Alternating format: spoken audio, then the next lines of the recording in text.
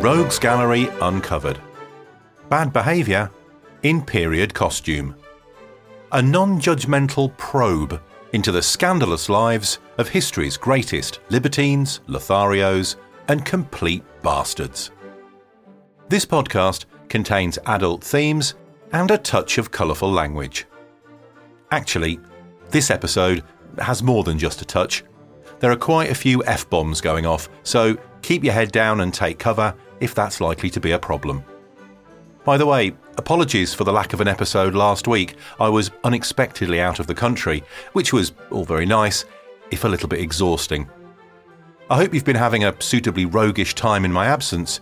Possibly you were visiting roguesgalleryuncovered.com and checking out the actual galleries of rogues that are on display there, or perhaps you were signing up to the newsletter, as I noticed a few new names on the list last week. If you're one of them, welcome, you disgraceful reprobate. It was, I will admit, more than a little weird not putting up an episode last week, and I'm definitely glad to be back. I've missed saying things like this. King Kick-Ass. Fox-tossing, bullfighting, horseshoe bending, rampant shagging, and fine delicate porcelain, with 18th century Europe's most manly monarch, Augustus the Strong.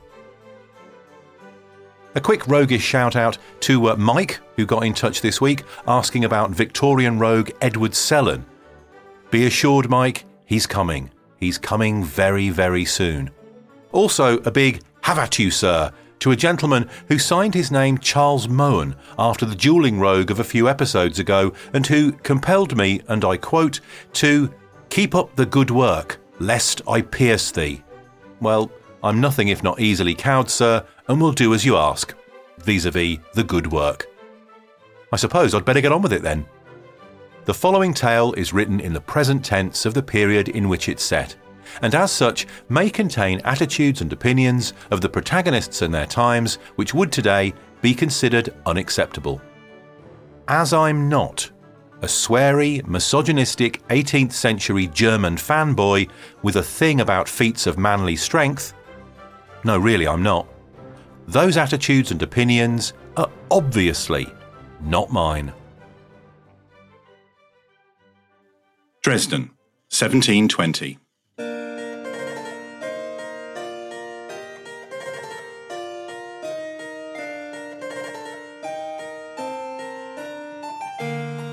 Here's a question for you. If all the kings in Europe had a fight right now, who'd win? No armies, no swords, just sleeves up, bare knuckles scrapping. And the last one standing gets to be the winner. George of England? Fuck off. He couldn't punch his way out of a flower garden. No, seriously, if you were betting on a regal, free-for-all scrap, there's only one king worth parting with your money for. And that's Augustus II. Elector of Saxony, Imperial Vicar, Grand Duke of Lithuania, and King of bloody Poland.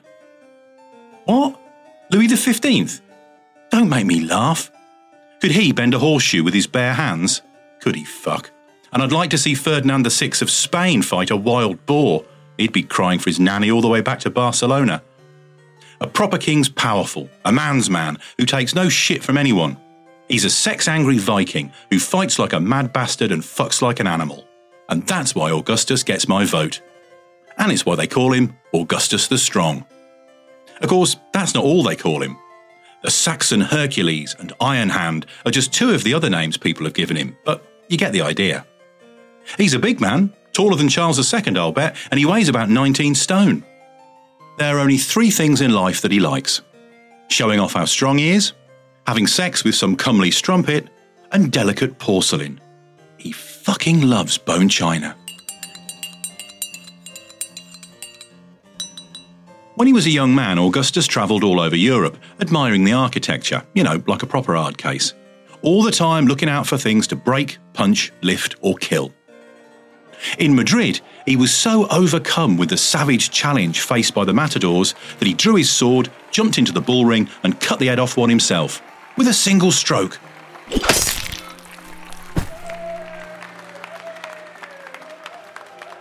The ladies of the court flocked around him, but an unhappy assignation with one of them, Lady Manzera, encouraged him to move on. She had a jealous husband and a vengeful mother. Bad combination. In Venice, he docked his gondola and climbed the trellis, if you know what I mean, of a beautiful widow, who'd apparently been admiring him from afar since the day he'd arrived. This affair came to a bit of a surprising end too, when Augustus found her in bed with a Dominican friar. Bloody monks. Journeying to Florence, he dazzled all who saw him with the brilliance of his livery. One nobleman, consumed by jealousy no doubt, made some sarcastic comment that got back to Augustus, who promptly sent him a note challenging him to a duel. The nobleman, realising that fighting a beast like Augustus would result in him being chopped into pezzi molto piccolo, shat his britches and then pretended it had all been a terrible misunderstanding. Before he came home, Augustus went back to Venice and joined the army, just so he could fight some Frenchmen, climbed to the top of Mount Etna in Sicily, and then got married in a town just outside Nuremberg. He could have lived a life free of responsibility from then on, but shortly after his return home, destiny decided to try his strength. Augustus, you see, never expected to be in charge of anything. He was the second son, so the electorate of Saxony automatically went to his older brother, Johann George. Johann George, though, was undone. By a woman. Typical. Although he was married, Johann was absolutely smitten with his mistress, Magdalena Sibylla. There were rumours that she was actually his half-sister, but that's royalty for you.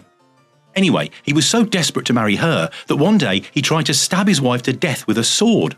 He was only prevented by the swift action of a young Augustus, who grabbed hold of the blade, cutting his fingers to ribbons in the process. Johann George's wife never gave him any children, which wasn't surprising after that, but Magdalena did. The trouble was that because his daughter was illegitimate, she had no claim on the electorate in the event of his death, and it was a death that wasn't long in coming. You see, in 1694, Magdalena stupidly caught smallpox, and Johann George spent every waking moment until she died gently cradling her head, while whispering sweet nothings into her poxed up earlobes. Now, I'm not sure how it all works. Something to do with bad smells, I think. But not long after that, he caught smallpox too. 3 weeks later, he was dead. So, Augustus was now the elector. And to celebrate, he presided over a lavish procession through the streets of Dresden, where his supporters at court dressed themselves as ancient Greek and Roman gods. Obviously, Augustus made sure that his wife had a role in the proceedings. She was one of the many virgins escorting Vesta, the goddess of hearth and home. He also made sure that Magdalena had a role in the proceedings too.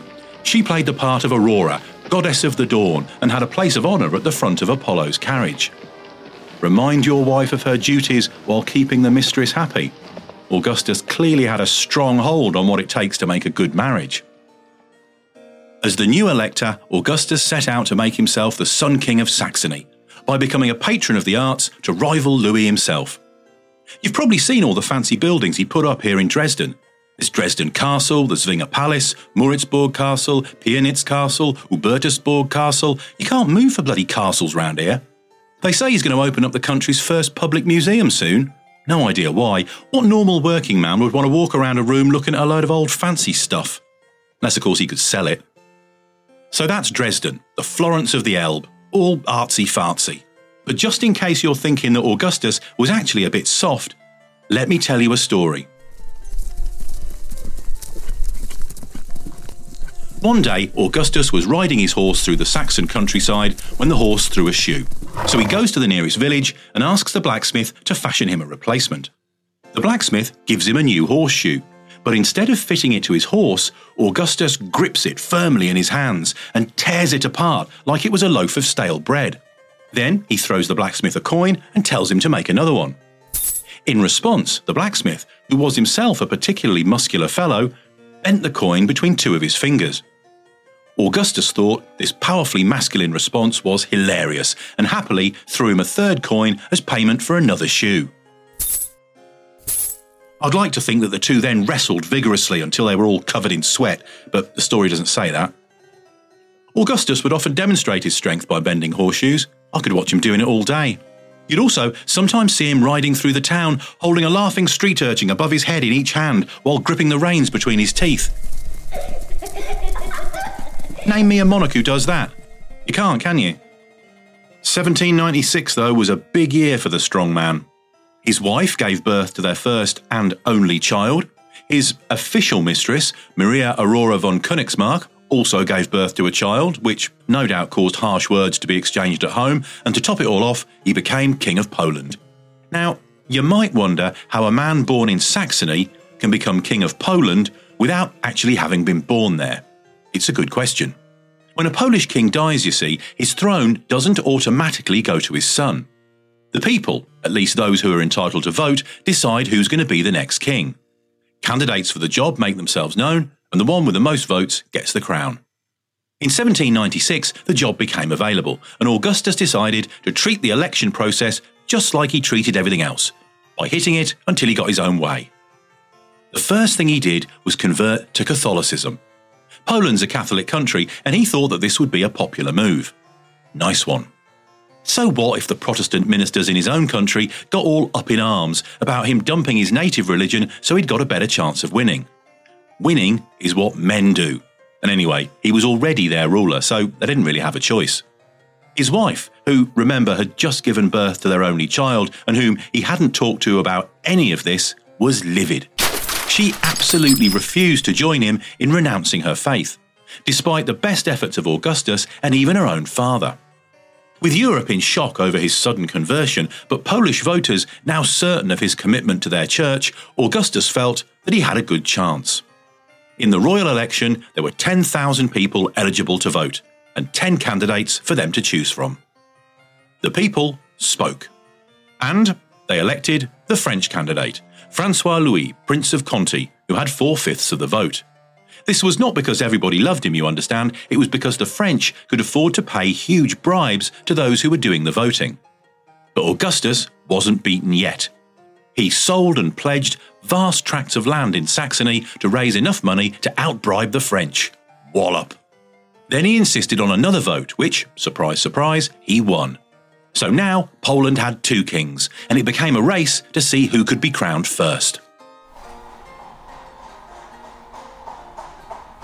Augustus was in a carriage with his coronation robes on before you could say horseshoe, and by the time French Francois had gotten as far as Danzig, he was already sitting in Krakow with the crown of Poland on his head.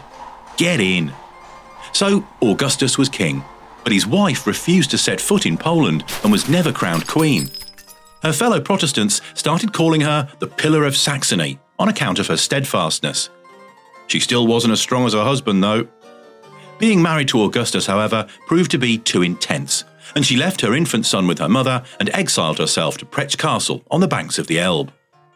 Not that Augustus would ever be without female companionship. They reckon he's fathered between 60 and 300 bastards from his many mistresses and conquests. He's like a ram and a stallion combined. While his wife was not supporting him by refusing to turn Catholic, Augustus was also rotting with a woman who was much more understanding. Anna Aloisa Maximilienne Louise von Lamberg, or as she was more discreetly known, Madame Esterly. She was a married Austrian countess, and Augustus used to pretend to be taking pinches of snuff whenever her husband was in the room, so he could tell her how beautiful she was from behind his hand without him noticing. Then he bought her a pair of earrings that cost 40,000 florins, and the next thing you know, she's inviting him to her bedchamber. The husband was suffering from some kind of feverish sickness at the time, so he was sleeping in a separate room. In between Roger and his wife, Augustus used to pop in to see him just to ask how he was feeling. He kept dreaming about ghosts, apparently. Anyway, one night, instead of puking into a bucket, Madame Esterly's husband made the most of feeling a little better and crept into his wife's chamber to give her a loving glance while she slept. What he found was Augustus, snoring his head off all over her ample bosom. Needless to say, he was annoyed, but his fury abated when Augustus offered to pay him handsomely for the exclusive use of his wife, providing he gave his name to any bastards that were born as a result. All went well, until Augustus found out that Madame Esterly had been exclusively opening her legs for several other gentlemen at court as well. He gave her 24 hours to pack her cases, which I thought was overgenerous, and threw her out of the country. She was soon replaced by Ursula Katrina of Altenbochum, a Polish princess no less. He seduced her with a big casket of jewels, which is not surprising as he's a great lover of gold and gemstones, importing vast amounts of them from India. His goldsmith, Johann Melchior Dinglinger, is one of the finest in Europe. He's certainly one of the busiest. Have you seen his golden coffee service? It's dazzling. After her, he took up with Maria Aurora von Spiegel, who was actually a captured Ottoman lady-in-waiting named Fatima that he met at court. I wonder if she was serving coffee. That's one of the things about Augustus, you see. He's no side to him. If you take his fancy, it doesn't matter what class you are. Unless you're a shop girl or something like that. Oh, and there was Countess Cosel, who Augustus met when her house caught fire and he saw her illuminated by the flames. Her husband, noticing that Augustus was slavering at his wife like a lust-crazed Munsterlander, knew that becoming a cuckold was all but inevitable and asked for a divorce. Cosel, whose name was Anna Constina von Brockdorf, very shrewdly refused to sleep with Augustus until he put down in writing that he would marry her if his wife died. Augustus, thinking with his pecker again, signed away, and the document was given to her cousin for safekeeping. When the two inevitably fell out on account of her meddling in Polish politics, Augustus agreed to give her a pension if she returned the document. She set off to Berlin to get it, but couldn't because her cousin was in prison. Returning empty-handed, she was herself arrested and treated very, very harshly by her captors. Augustus eventually found the document and destroyed it, but he couldn't risk his former mistress telling the story of her abominable treatment by his own police force and the questions it would raise. So he confined her to the picturesque town of Burg Stolpen, where she will no doubt remain until Augustus himself passes away, which won't be for years because he's so incredibly strong. There was a brief fling with the daughter of a Warsaw wine merchant, with whom he stayed on good terms even after their relationship ended. Actually, he made her husband supervisor of the bathrooms at Uyazdu Park. And let's not forget Mademoiselle de Scow, a stunning beauty who was actually a bit of a disappointment. Augustus, you see, had paid her mother a considerable sum of money for access to her daughter, but the girl was still a virgin. Now, she may have been eager for some royal passion, but her inexperience meant that she just lay there like a side of mutton. No fun at all, so he sent her back. Anyway, that's enough about Augustus's mighty penis. What about his other muscles? Bending horseshoes is little more than a parlour trick, you know, for this towering slab of manhood.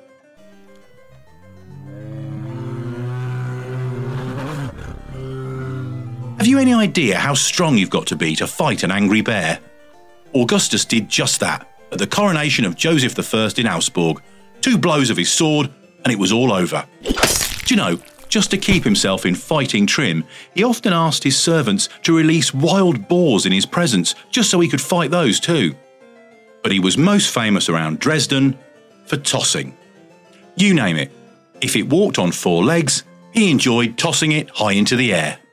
You should have seen those foxes and badgers go. It's quite the spectator sport, better than bloody tennis. He once held an animal tossing competition here in Dresden where 647 foxes, 533 hares, 34 badgers and 21 wildcats were flung to their deaths. And it goes without saying, Augustus always won. But he didn't just grab them by the tail and chuck them aloft, however, nothing so barbaric. Rather, he had them walk slowly across a special leather sling, with a person standing on either end. When the unfortunate creature was in position, both parties would pull on the string as tightly as they could and, hey, off it would fly. Augustus used to hold his end using just 1 finger, while 2 of his strongest courtiers held on to the other. Now that's a man. But what about the porcelain? Like I said, he loves it.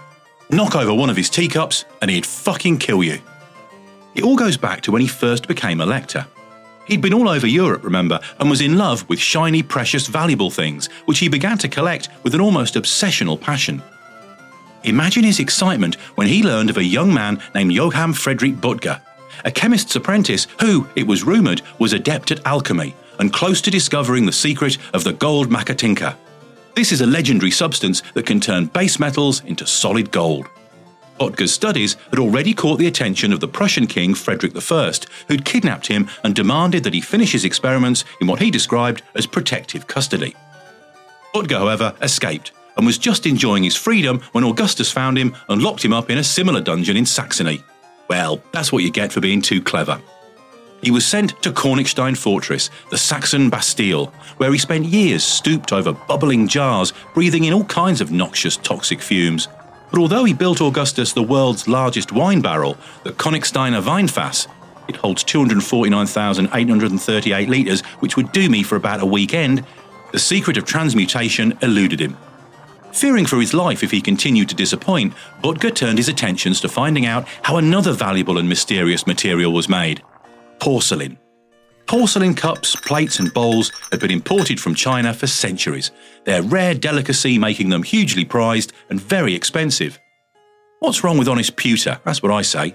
Anyway, Augustus wanted the biggest bone china cabinet in the world. Of course he did. He loved white gold so much that he once traded 600 of his most prized cavalrymen for a single consignment of Chinese porcelain. The porcelain dragoons, they called them. Butker may have been rubbish at turning lead into gold, but eventually he worked out how the Chinese made porcelain, and Augustus was overjoyed. He gave Butker his own factory-stroke-laboratory at Albrechtsburg Castle in Meissen. I dare say, though, he would have preferred his freedom. Saxony became the home of European-produced porcelain, although the bloody Viennese have recently set up a competing factory. To know for sure that you're holding genuine Meissen ware, just look at the bottom, and if you find the symbol of the crossed swords embossed on it, then you know it's for real. I've got a porcelain figure at home on my nightstand. It's of a tall, virile man in a simple hunting coat with two urchins on his back, throwing a badger in the air with one hand while cutting a bear's head off with the other. Can you guess who it is?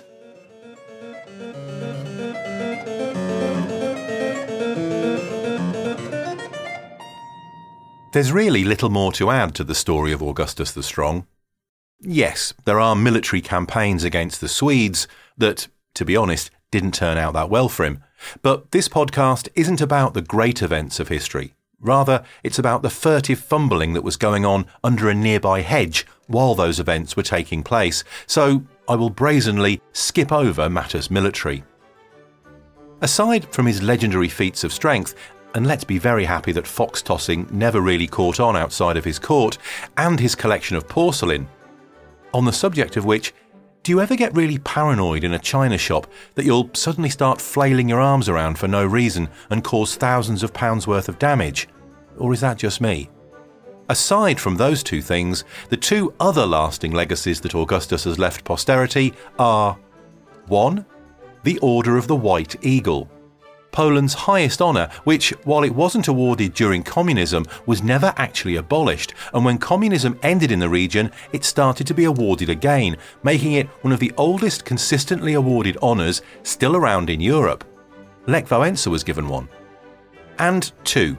The wonderfully named Grand Musketeers Company, which is one of Poland's oldest schools for military officers. And let's be honest, who wouldn't want to be a Grand Musketeer? To tell you the truth, I'm pretty amazed that there hasn't been more than one movie based on this remarkable Bavarian beast, but if you do fancy seeing Augustus on the silver screen, you can check out a 1936 Polish-German co-production titled, imaginatively enough, Augustus the Strong, starring opera singer and actor Michael Bohn. Augustus died in Warsaw in 1733, his great strength having turned to fat. He was said to be both diabetic and obese when he died. His body lies in the Wawel Cathedral in Krakow, hope I pronounced that right, while his heart is interred at Dresden Castle. I'm sure it isn't, but wouldn't it be great if it had been placed first in a jar of the finest porcelain? Next time on Rogues Gallery Uncovered. Love School. Learning the horizontal arts and much more from a revolutionary sex education pioneer who taught everyone a thing or two, with Ninon de L'Enclos. Now I'm getting back into the swing of things. I really hope that you enjoyed this week's episode. Don't forget that my usual request to leave a nice review or a high rating, if you can, and if you're so inclined, will still be very much appreciated. And if you do fancy getting in touch with roguish suggestions, comments on the podcast, or just general smut and gossip, then I'd love to hear from you. Simon@roguesgalleryonline.com. The address is in the show notes. Anyway, that's all I have for now. Have a great week, stay roguish, and I'll see you yesterday.